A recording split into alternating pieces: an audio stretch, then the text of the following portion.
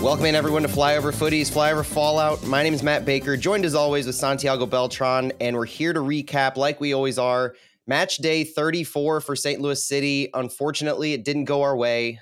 2-0 loss to Seattle Sounders, but there's a lot to look forward to. There's plenty to look back on that we're going to do first before getting too ahead of ourselves.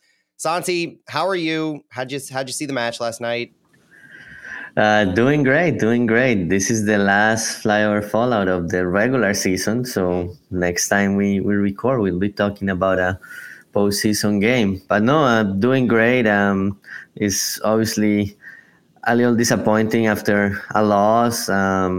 It's a little sad to end the regular season with a loss, but it's at the same time you have to celebrate what the team did during the regular season, clinch really early, secure first place also with 2 games left. So it's a little bit different. I think the intensity the last 2 games wasn't the same, and I know the players were trying, but at the same time it's difficult to get your head in the game when you don't have anything to fight for in those last 2 games. But let's talk about it.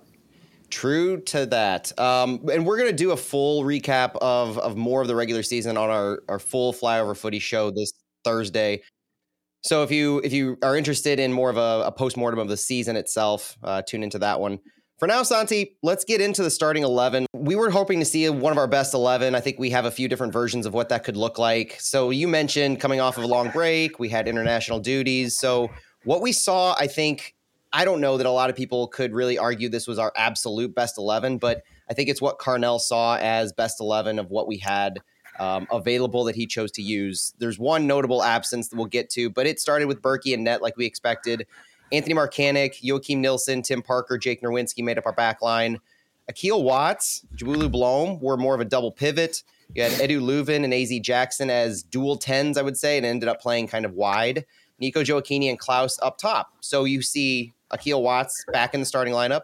You see Nico Gioacchini return to the starting lineup. And other than that, it's kind of business as usual. But before I see what you thought of the lineup, I do have a quote from Bradley Carnell postgame regarding Indiana Vassilev, because that was the biggest question with conversations leading into the game about his national team duties and how that impacted his availability for Saturday. Carnell said, quote, "One thing you don't know, Indy had a problem in the national camp. He had a problem with his calf muscle that kept him out of the first game. He played 30 minutes, managed minutes, and load, and we had to do the same thing. So we just weren't sure because of Indy's arrival how long he could go and didn't have time to assess. We just took a cautious approach." So long term, because we saw Indy come in the second half, I would hope that this isn't a concern, especially since we look to have a little bit more of a week off. But it was unfortunate that I think Indy couldn't go. And because Indy couldn't go, or they kept him out rather, that was a little bit of a cascade effect. And I think that's obviously why Akil Watts was in the starting lineup. And it did not go nearly as well as anybody would have hoped. What did you think about the starting 11? Yeah, so back to Indy, when he came in, he looked good. So hopefully he will be okay for the playoff game. But yeah, very competitive starting 11. Obviously, you have to adjust a little bit because Indy couldn't go from the beginning. But having Blom and Akil Watts, I think was a good plan to contain Seattle. And I like the 4-2-2-2.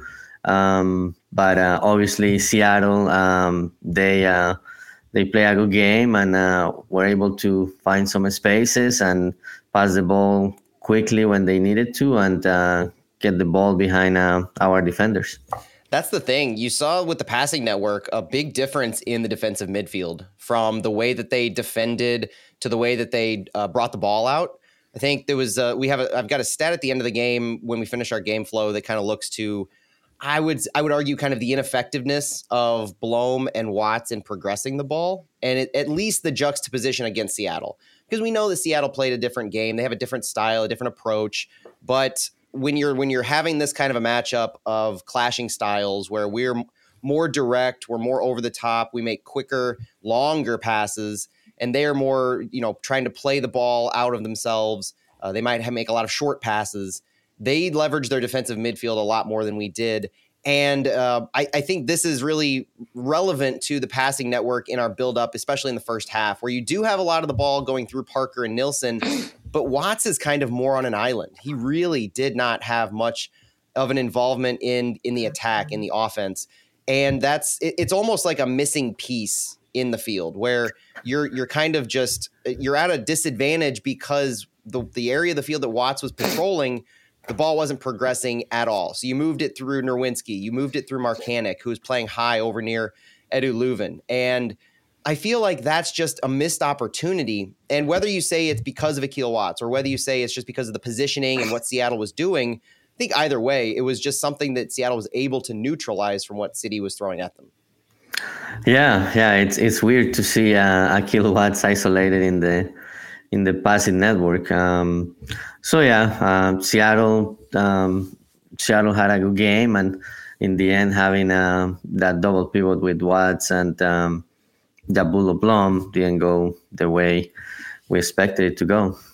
Yeah, and Bradley Carnell said in the first half, when you're looking at how the game started versus how it progressed, he said, yeah, even though it was a tight game, not too many chances, you could argue that we had the better chances early on in the game. But against a team like this who don't give much away, you have to take chances. You have to take the moments that are awarded to us and the opportunities given. So unfortunately, we didn't do that. And the early chances, Klaus at 2 minutes, he had a shot. AZ at 5 minutes, he had a shot after a Leuven free kick. The chances were there. Now, high percentage chances, maybe not as much. And that was a prevailing thought throughout the game. But we had a lot of corners early. We had a lot of those moments that we couldn't take advantage of. And when you're playing the style that City does, we harp on this all the time. Carnell mentions it all the time, reinforcing it, that if you don't take these opportunities, you don't take these moments and these chances, then against a team like Seattle or LAFC that we've seen, it's going to bite you. And when you're not given that many chances, especially early in the first half, Seattle has an opportunity to change things really quickly. Was there anything notable that you saw before Seattle got on the scoreboard? Yeah, so those first 5 minutes were all City on Seattle's end of the field. And one thing that caught my attention on the set pieces and the corner kicks early in the game, it was Leuven going to the first post looking for AC, which almost worked on that chance that Klaus ended up missing. It was a header from AC, and then Stefan Frey couldn't secure, and on the rebound Klaus couldn't finish, and then AC, like 2 minutes later, had another one.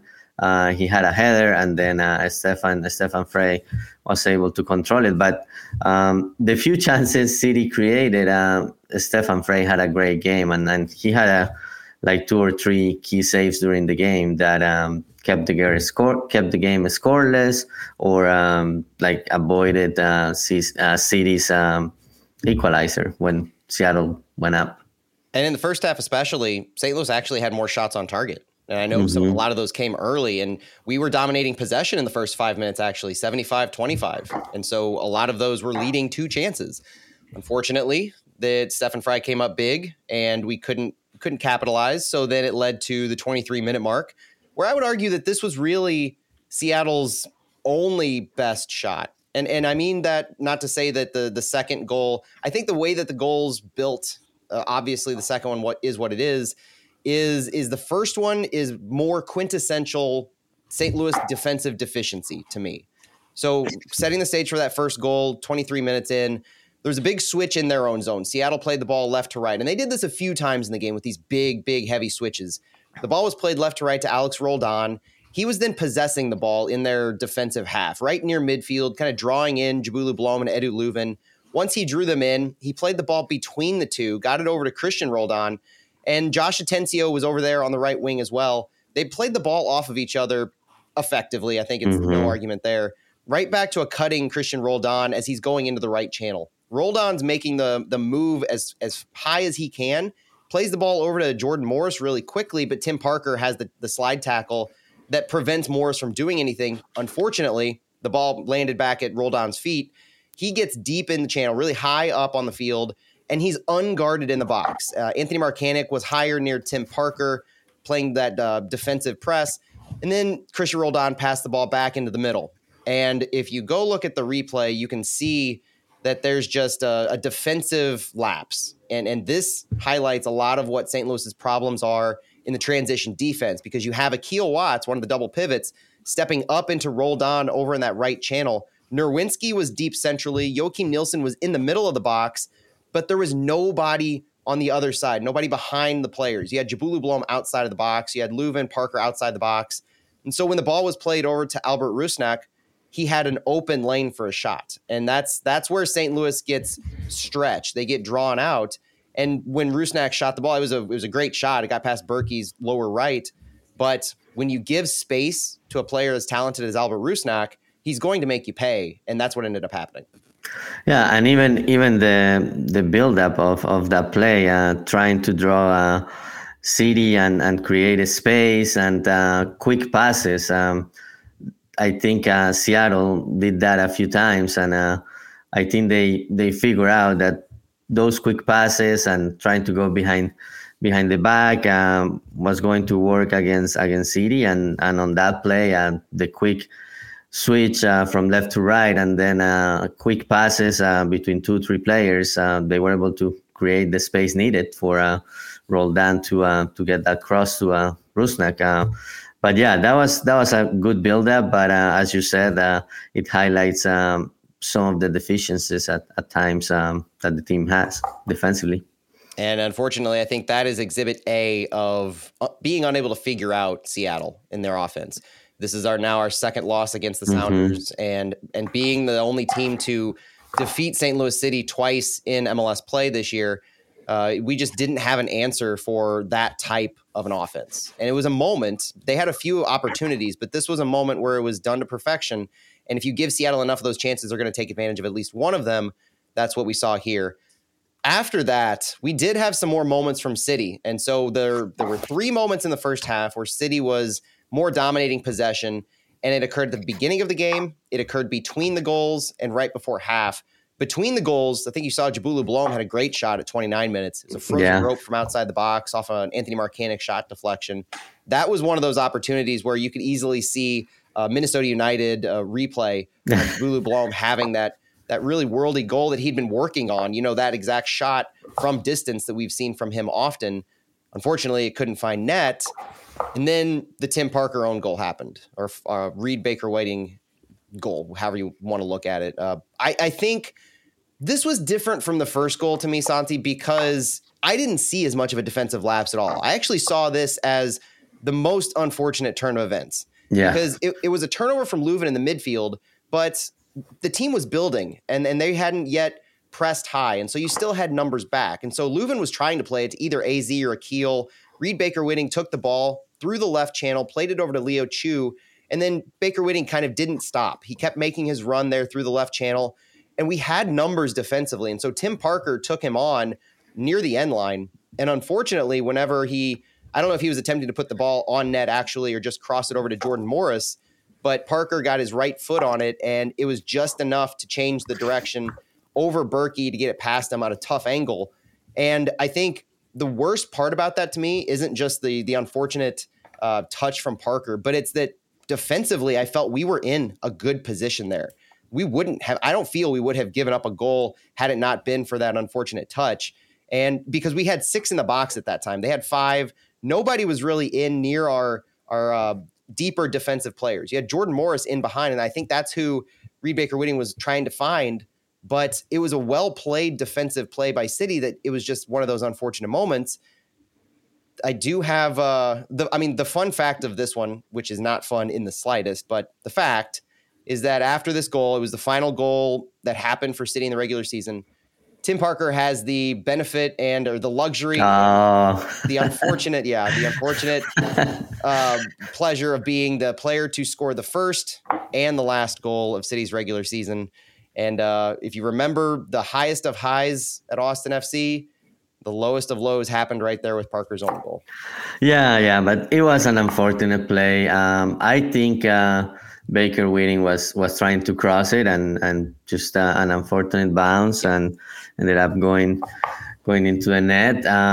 But Baker Whiting had a good run, and I was going to say that on the 2 games against Seattle, first game at Seattle, Joao Paulo wasn't available, Mm-hmm. and Josh Atencio, a young player who now is a regular starter, Yep. ended up replacing him and made a difference in that game. And then last night, Nuhu didn't start because he had a long travel. He was with Cameroon's national team, and then Reed, like Baker Whiting, ended up having a good game. And even if he wasn't trying to shoot, he had a good run and created the play. So two young players that at the moment weren't regular starter ended up making the difference in both games.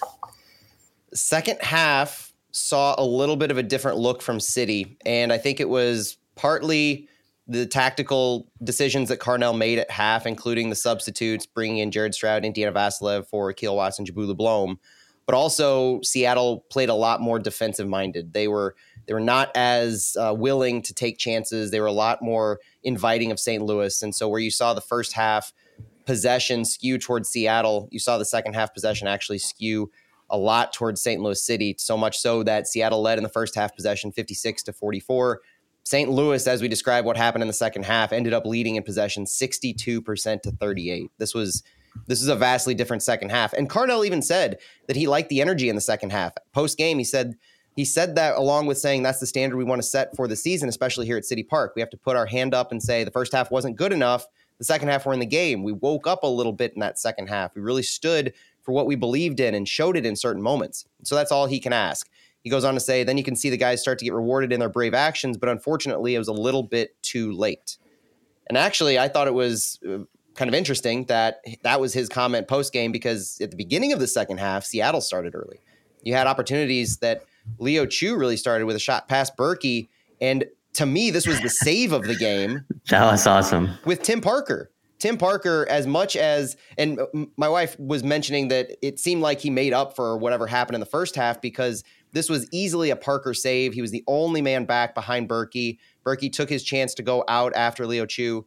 Parker in net, nobody behind him, made the save to clear the ball. That was great to see. And I think that could have provided the spark to keep us going, because shortly after that, you had AZ Jackson getting a shot at 49 from inside the box. To me, possibly our greatest chance to score a goal. That it was kind of one of those seeing eye shots at pretty close range. AZ then had another chance a few minutes later, play in a through ball from Nico Gioacchini in the left channel. So you're seeing build-up play start to occur. Unfortunately, we weren't able to capitalize. And I think because we weren't able to capitalize, the game kind of started to get back into a flow. And it wasn't a flow that we were really comfortable with. It was a very possession-based flow for us. Seattle said, take the ball. You try to beat us. We're going to drop back. We don't need to move forward. And then it didn't take until 65 minutes for another chance that was really big in the game, where Christian Roldan had a long shot after another big switch. You're seeing Seattle take some of those opportunities that they did in the first half when they were afforded them, but they didn't need to take too many. Right after that, you had Nico Gioacchini going down in the box. And I'm curious what your thought on this one is, because I saw it, seeing it live. Obviously, you think, okay, that's a penalty, and it was called a penalty, and you don't think anything of it. And then it goes to VAR. They end up overturning it. What happened was Nico Gioacchini was trying to step back on the ball because he was facing the wrong direction, receiving a pass, trying to recover the ball, step over it, turn it back. There was contact from Christian Roldan, but clearly at the end of the day, there wasn't enough contact to maintain the penalty call. What I saw after this game, and kind of in the comments in the second half, was a lot of fans seem to have a disdain for what Gioacchini did here. And I kind of get it, because you see it. There's a pervading thought with soccer of flopping and not trying to draw fouls that aren't there and going down easily. Jared Stroud caught some flack on some of the comments for what he did at the end of the game. But these are moments that can change the game, and you're trying to do your best to get calls. Every sport does it. Every player does it. Every high-level player is good at doing it. Nico Gioacchini has done it successfully in the past. So when Gioacchini went down here, it was clearly a moment where he was close to drawing a foul. And the key thing here to me is that this would have been a penalty. Gioacchini knew exactly where he was in the box. And so you're looking at this as a play of Gioacchini had three players around him, and he probably saw his best percentage chance for a positive outcome being draw the contact, go down, earn the penalty, get a goal back. It was not something I feel Gioacchini would have done if he was outside the box, because that would not have been near the same game changer. If it was close, maybe trying to draw a free kick, but this isn't something you see at midfield. This is a tactical decision Gioacchini made, knowing there's 3 players around him, and it's likely he's either going to be dispossessed or go down on contact. I didn't see too much wrong with it. I understand some of the feedback. What did you think about that? Yeah, it's part of the game, but when the ref when the ref blew the whistle, I actually thought that he had to stop the game to give Gioacchini a yellow card for simulation. So I was so confused, and then oh yeah, it's penalty.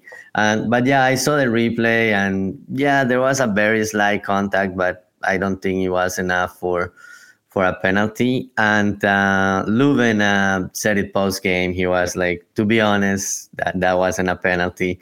But he said, yeah, you have to find those moments and hope that maybe that will be a PK, and then you can take a turn and change the game. But yeah, to me it wasn't a PK, and yeah, I understand people who get frustrated with it. But as you were saying, he had 3 players on him, and that was probably his best chance. And there was some contact, and he went for it. Unfortunately, VAR ended up overturning that decision.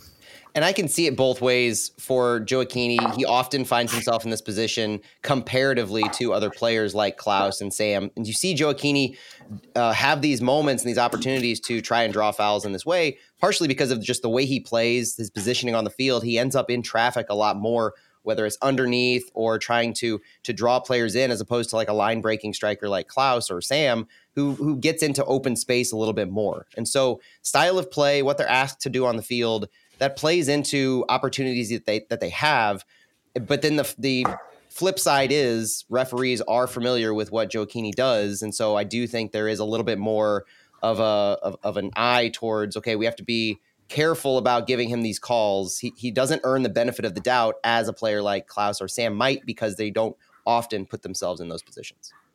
Yeah, and I think like early in the season, like when the referees weren't familiar with Gioacchini, like yeah, he would get a lot of those calls, but now they're gonna look at those closely, and last night ended up being overturned by VAR. So the game ended 2-0. We didn't go home happy like we wanted to. We didn't end up with as many of the accolades as we wanted to. But before we get into what the club has accomplished and as we go forward, I mentioned earlier the passing network kind of had some interesting factors to look at. And I do think these are takeaways as well, because it's not just analyzing the Seattle game and what went wrong, but it's looking at when you play a team like Seattle that you may face in the playoffs, you have to understand what went wrong and how you can either change your tactics, better utilize players, or go in a completely different formation. Because now this is the second vastly different formation and approach that we took to Seattle. The first game had the 3 center back, 5 in the back look. This one was more of a vertical 4-2-2-2. And in doing that, you're leaving your defensive players in a very strong position to have to take ownership to connect the lines. I mentioned we didn't do that very well. Akil Watts only had 5 of 7 pass completions this entire game. Playing as double pivot with Blom, who had 16 of 19 pass completions, this was a game where the ball was played entirely from our center backs to our wings. You had Tim Parker, Joachim Nilsson, Edu Leuven, Anthony Markanek, and Jake Nerwinski, our center backs, our fullbacks, our higher midfielders, all leading in passing. And you compare this to what Seattle did with Joao Paulo and Josh Atencio. So you look at Watts with his 5 passes, Blom with his 16. Paulo and Atencio had 37 and 31 passes, respectively. The ball was played entirely through their midfield. And this furthered me feeling like I was watching the game with no connections. And so you're looking at if they didn't pass the ball, then maybe they took those opportunities and they received the ball and they carried it up to progress the ball up the field. That didn't happen either. Blom and Watts were the lowest on the team in the number of carries, which is the stat that has controlling the ball at your feet for a period of time, just in general, controlling the ball and doing something with it. It's not saying you have to go 10 yards. It's just controlling it. Blom had 6, Watts had 3 carries. These are Mm. lowest on the entire team. Compare it to Edu Leuven, Tim Parker, Joakim Nilsson, AZ Jackson, and Jake Nerwinski. Again, center backs, fullbacks, attacking mids, all had greater than 20 carries. So you're seeing how the ball was almost avoiding our midfield in just about every way. And again, comparing it to Paolo and Atencio, who both had more than 20 carries. This ability for Seattle to connect their lines and the deficiency St. Louis had in the midfield in general, in almost working around it through the fullbacks and through the attacking mids who were playing wide, is definitely a takeaway that I think Carnell has to look at when you're approaching a team like Seattle or even a high caliber team in general. So I don't know how it's going to play into San Jose and Sporting Kansas City because both of them play different styles. And I think that's not as pertinent of a factor, but this is a long-term concern when you're looking at possibly moving on into the playoffs and who you might play after that. Paolo and Atencio allowed themselves to start in a deeper position. It helped their numbers defensively, which was a factor in a lot of what St. Louis was doing, because looking at the game, Santi, you often found, like, how is Seattle able to have so many players deep defensively against us where we're not able to create chances because they outnumber us? And then also when they progress the ball into their attacking third and get in these transition moments, it's the exact opposite. We're finding ourselves outnumbered. How are they able to do this? And the answer is very clearly Paolo and Atencio. Yeah, they definitely made a difference. I was excited when I saw the lineup and Leuven wasn't part of that double pivot, and I saw he's going to have more of an offensive role. But yeah, the connection for Watts and Blom wasn't there. So maybe for future games, maybe Leuven will be part of that double pivot, or maybe we will see that diamond formation again. But yeah, I'm sure the team will make adjustments for the playoffs.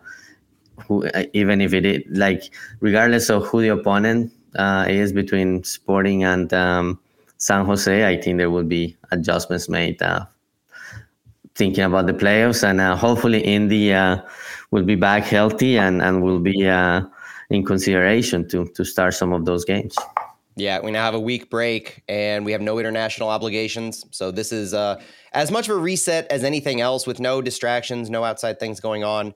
But as we look forward, there is a lot to celebrate about this team and their final accomplishments for the regular season. And like I said, we're going to do a deeper dive of the regular season in how it went overall, probably on our wind down this Thursday for Flyover Footy's big show. But St. Louis does finish the regular season with the third most goals, the third best goal difference, the third most interceptions, and the third most wins in all of MLS this season. 62 goals scored, plus 17 goal differential, 356 interceptions, and 17 wins. The team's first season, St. Louis City becomes the first expansion team in MLS history to win their conference. It's another accomplishment that we can look back on when the season's over and say this is one of those hallmark things, adding to the hopeful, successful resume of a guy like Bradley Carnell for Coach of the Year. City has 17 wins on the season, like I said, and they've set the record for the most wins by an expansion team in MLS history, excluding the shootout era, because God bless the Chicago Fire and their expansion team. City did finish with 62 goals. They joined LAFC, Atlanta, and the Chicago Fire as the only expansion sides to do that in their debut seasons. The team had their plus 17 goal differential. It did tie the Chicago Fire for the second highest goal difference by an expansion team in MLS history, trailing only Atlanta United's incredible plus 30 goal differential in their first year. City finished this year with 11 home wins. That's important to know going into the playoffs. 11 home wins ties Atlanta United in 2017 for the most home wins by an expansion team in MLS history, excluding the shootout era. And then don't forget, as we look way ahead, we have secured the top seed in the Western Conference, and we've also secured a spot in the 2024 CONCACAF Champions Cup. So a lot of exciting things that we can eventually look back on and say, wow, this was the year that we all hoped it would be. But for now, we're kind of in that transition trenches, right? Going into the playoffs. Yeah, now you have that playoff mindset. When the team lost against Vancouver, my first thought was, hey, this is a good loss. It will allow the team to reset, get ready for decision day. But it's hard to play when you don't have anything on the line. And Berkey said it on his post-game remarks, like yeah, we did our best, but it's just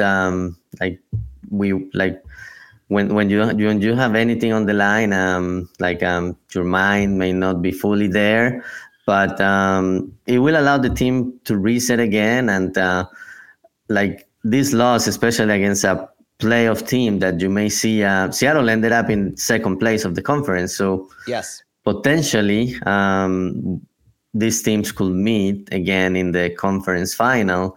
And yeah, I'm sure the team will look back at the last couple of games and just get ready for the winner between Sporting and San Jose. So yeah, it's not good to end up with back-to-back losses, but at the same time, it will allow the team to look at things closely, make some adjustments to correct some of those mistakes, and get ready for the next game.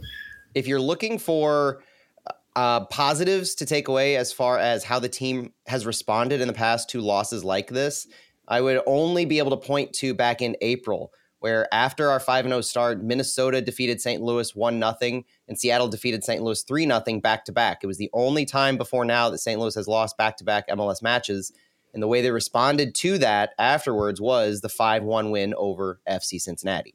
So you're seeing the only time St. Louis has had to deal with back-to-back losses in MLS play like this, where they had been shut out in those games, has been, they responded well. And you're seeing, I think, an opportunity to go forward, having been shut out now 2 in a row, just like we were in April, for St. Louis to face another high-caliber team like we did against FC Cincinnati and show this ability to bounce back again. To me, this is different in both times we've lost multiple games in a row, the shutouts in April and then the times in June because of the injury considerations. So April, to me, we had all of our attacking options present from Klaus and Leuven. June, we were missing both of them. And so being able to bounce back in those ways is going to be important going forward. Before we look ahead to who we might play and before we look ahead to the overall MLS climate, and really quick, I do want to mention something that was interesting. It happened post-game. I think a lot of people might have missed it because it was after everybody left. It was not on the broadcast, but it's worth spotlighting. And it was something that the supporters are calling Bricks Giving. Post-game, after the match, the club came over like they usually do to the supporters section in the North End. Bradley Carnell had some words of thanks and praise to the supporters for everything that they're doing. And then the supporters invited him and the team over to their wall. I will read from Fleur de Noise's Twitter account. If you haven't seen that, go check it out. In what occurred from the players to the club, it says, "The brick you received this evening played a significant role in shaping the fabric of St. Louis as we know it. In 1849, after a devastating fire that destroyed large parts of the city, St. Louis emerged from the ashes even stronger and more resilient, thanks to bricks made from the abundant red clay beneath our feet.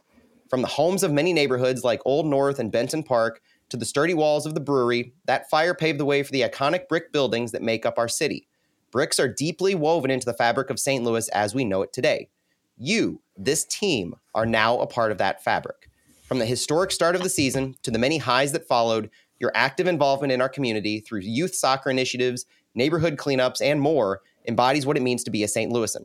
This brick symbolizes our deep appreciation for this inaugural season and represents what has come thus far and what we can build in the future, brick by brick."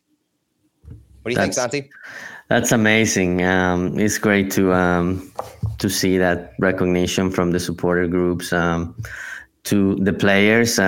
Great season and breaking records and finishing first. I really like that moment, and yeah, I was hoping more people will stay for that. Obviously, after a loss, people are disappointed and want to go home and not in celebration mode, but hey, you had to celebrate the accomplishments of the season, and the team make a point on thanking the fans last night, and even on the high video, it was all about the fans, and it's a great touch that Bradley Carnell also had some remarks for the fans.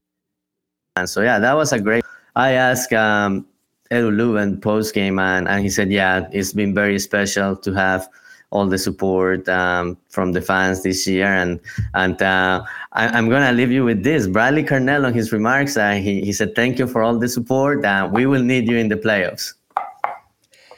truer words cannot be spoken. It was as uplifting of a moment as you could hope for after that match occurred. And you're right, not everybody was in the greatest of mindsets, but it's something that you almost have to do because the players, the team have earned it, and you can't let you have to look at the forest through the trees, right? You can't let the immediate downfall or the immediate setback rather hamper all of that, because all of those things are deserved and appropriate. But then you do have to pivot pretty quickly to playoff mindset.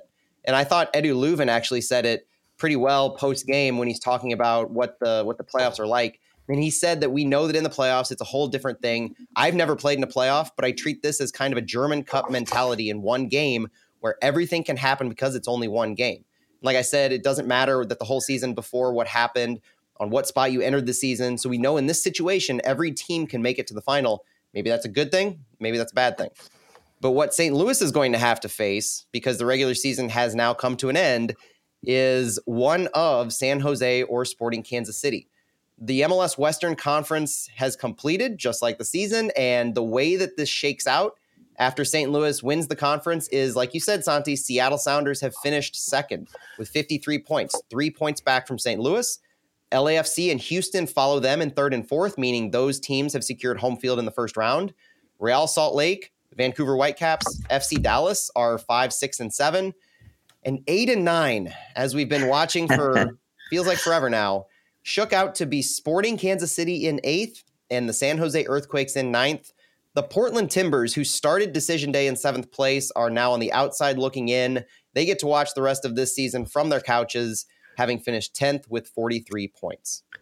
Yeah, Portland Timbers, who like 3 weeks ago were looking like a team that nobody could stop and maybe nobody wanted to face in the playoffs, ended up falling apart in the last 2 games. It's interesting that Houston beat them 5-0 like 10 match days ago or so.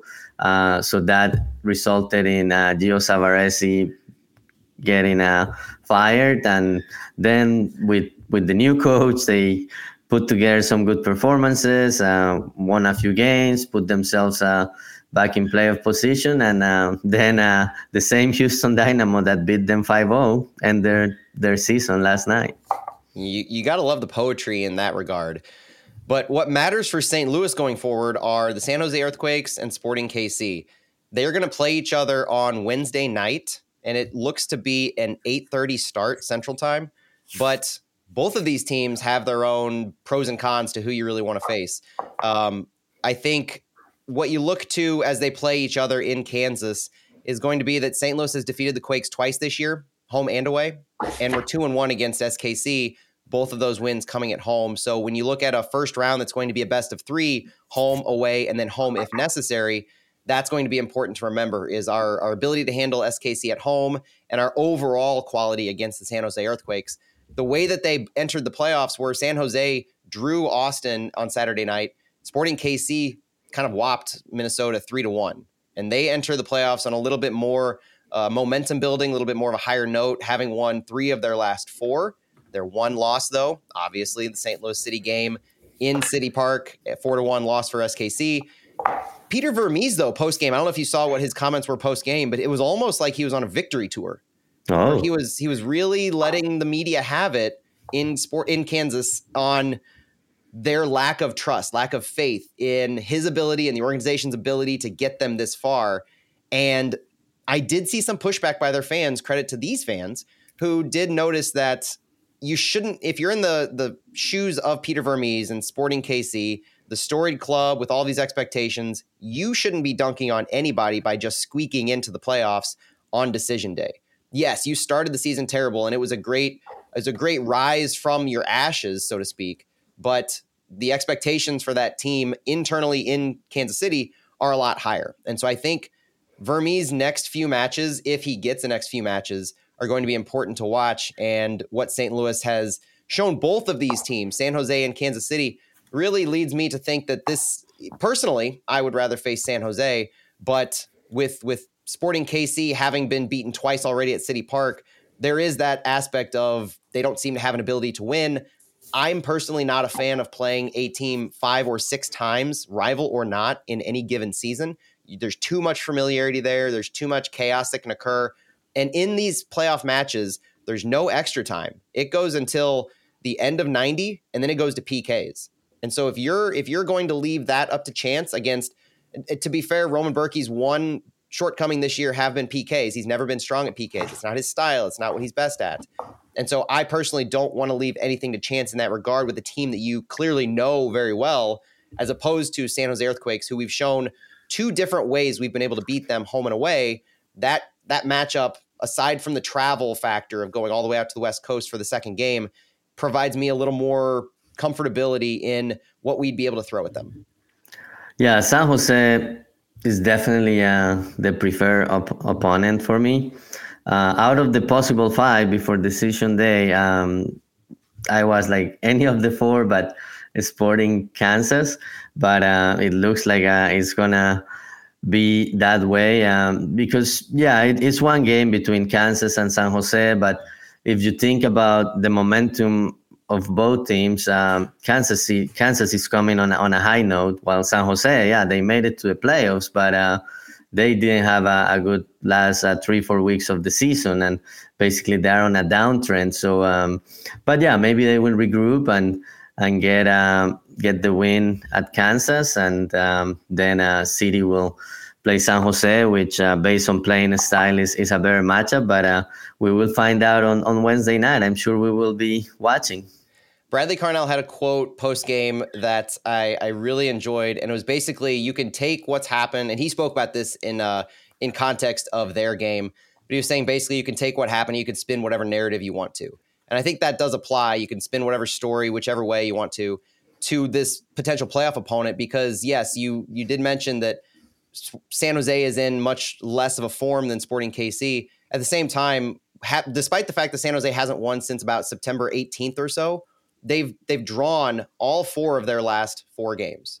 And the ability that San Jose has to pull out those kind of results speak to my worry of going into PK situations.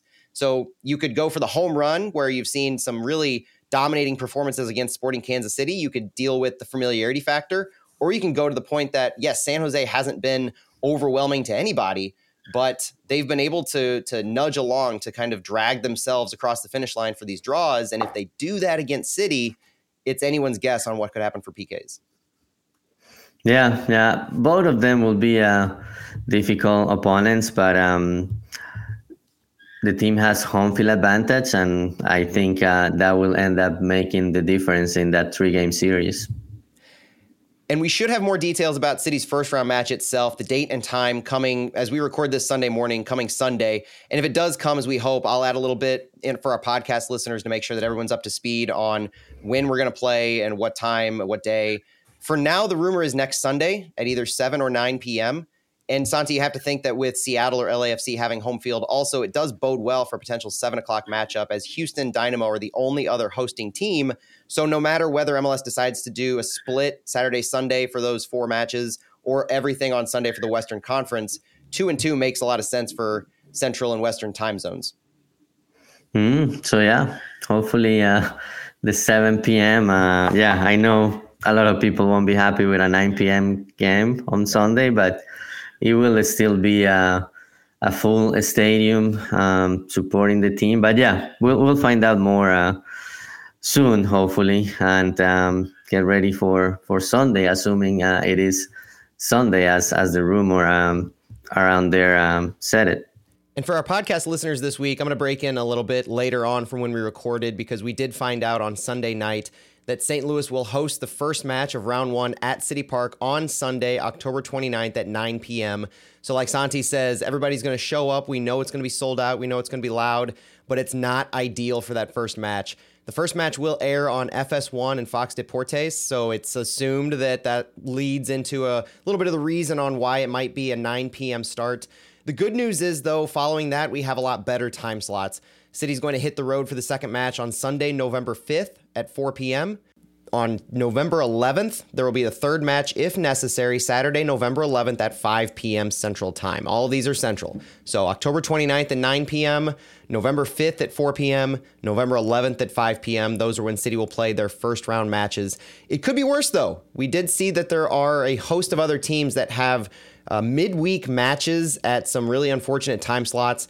The MLS scheduling continues to elude us in their reasoning. LAFC, for instance, a West Coast team, has a 7 p.m. Central Time kickoff on Saturday, October 28th. The one weird thing that MLS did do is they spread out every single one of these matches. There are no overlapping matches in the first round of the playoffs that we can see, and that's a marked change from what MLS Season Pass has done so far. So while we are definitely not pleased at the 9 p.m. Sunday time slot, it could be worse. Teams like Orlando have 2 midweek matches on Mondays and Tuesdays. Best we can do is kind of grit our teeth and show up and make noise like we always do. And that's all for us today. Looking ahead at what we had, it's been fun to look back a little bit, but I'm excited to turn this chapter to get into playoff mindset. And we'll be back again this Thursday night to stream our full Flyover footy, where, like I said, not only will we have a preview for whoever we'll end up facing between Sporting KC, the San Jose Earthquakes. We're going to look into that match in order to preview what St. Louis is going to face. We'll have information on the date and time. Full preview of that, along with a look back at our regular season and so much more. Santi, thanks for joining me. We're Flyover Footy, and if you like what you're listening to, please leave us a review on Apple Podcasts or Spotify. It really helps us out. If you haven't subscribed yet, please do so, and tell a friend, because that's how you grow these kind of things. And we have fun doing this every post-match day and looking ahead on our previews. For now, we'll talk to you later. Yeah, we'll see you in the playoffs. Vamos City!